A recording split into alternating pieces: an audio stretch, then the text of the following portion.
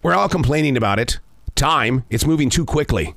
I mean, everything seems to be an object or a time period that we think we remember.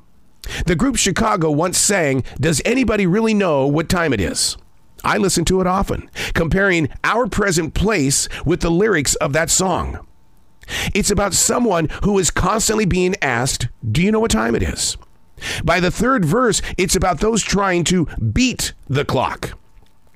People are running everywhere. They don't know where to go. Then it's spoken. Don't know where I am. Can't see past the next step. Does anybody really know what time it is? Hey, it's Arrow. This is The Daily Mess, a chronological walk through an everyday world. I am a daily writer. This is the kind of stuff I love to dive in. Sure, I always dreamed of being a novel writer. Oh man, I would love to write a great murder mystery. But that's not where my writing instrument takes me. It takes me into moments where it's like, hey dude, do you really know what time it is? Because time is moving very quickly. This is The Daily Mess. We now live in a time period where two movies completely took over our imaginations.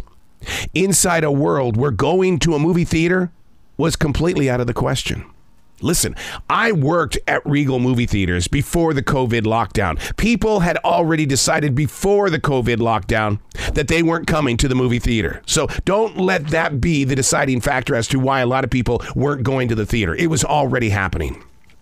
I mean, the idea of forking out $14 to $20 per ticket, then the concessions, it was busting the bank. But for a brief moment in movie history, we've lived it. Barbie and Oppenheimer acted as a creative magnet, pulling people, those binge-watching people on streaming networks, into the theater. I mean, as of this moment, Barbie has made $700 million, and Oppenheimer is getting more time in the IMAX theaters because it's also breaking records.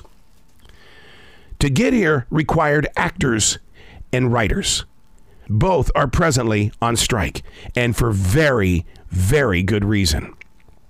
In what seemed to be the golden age of the rebirth of television, and hopefully a return to movie theaters, is turning into every reason why people will go to their smartphone and say, hey, look, if they're not going to give me entertainment, I'm going to create reality, and I'm going to post it on TikTok and YouTube and whoever else will allow me to put these homemade entertainment features up. It's a time of evolution. We finally get people back into the theater, and something stands in the way. A strike. You kind of read about it, but is anything being done?